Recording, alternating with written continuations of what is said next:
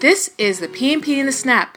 Sneak in a quick lesson into your busy schedule so you can pass that exam. Let's snap in.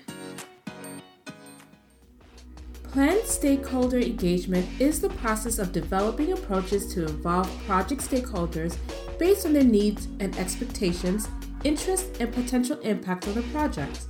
The key benefit is that it provides an actionable plan to interact effectively with stakeholders.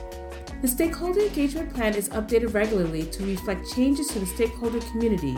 There are common triggers or situations that could cause you to update the plan, such as when it's the start of a new phase of the project, when there are changes to the organization structure or within the industry, when there are new individuals or groups that become stakeholders, current stakeholders that are no longer part of the stakeholder community, the importance of particular stakeholders in the project success changes, and when there are things like changes, risks, or issues that come up requiring a new stakeholder engagement strategy.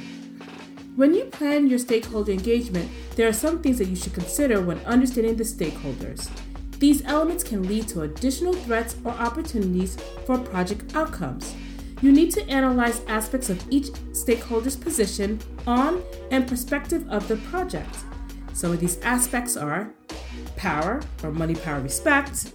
If you get that, hip-hop lovers, I love it. Impact, attitude, beliefs, expectations, degree of influence, proximity to the project, and interest in the project. Now, once you do that, there is another step, and you must prioritize the stakeholders after you analyze them. It is common to focus on stakeholders with the most power and interest, but keep in mind that this could come and go throughout the project lifecycle.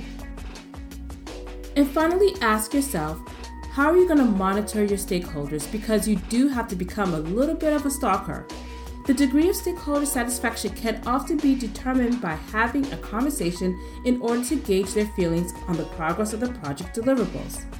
Now, have you ever been in a situation where someone says, yeah, it's going well, I love it, and they do that in email with a bunch of people on it, but when you talk to them one-on-one, it's a whole different story.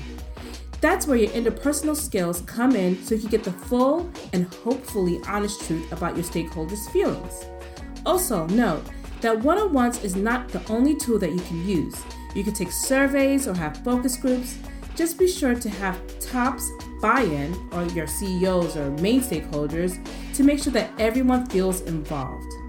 That is your P&P in a snap. We'll talk to you next week. Thanks.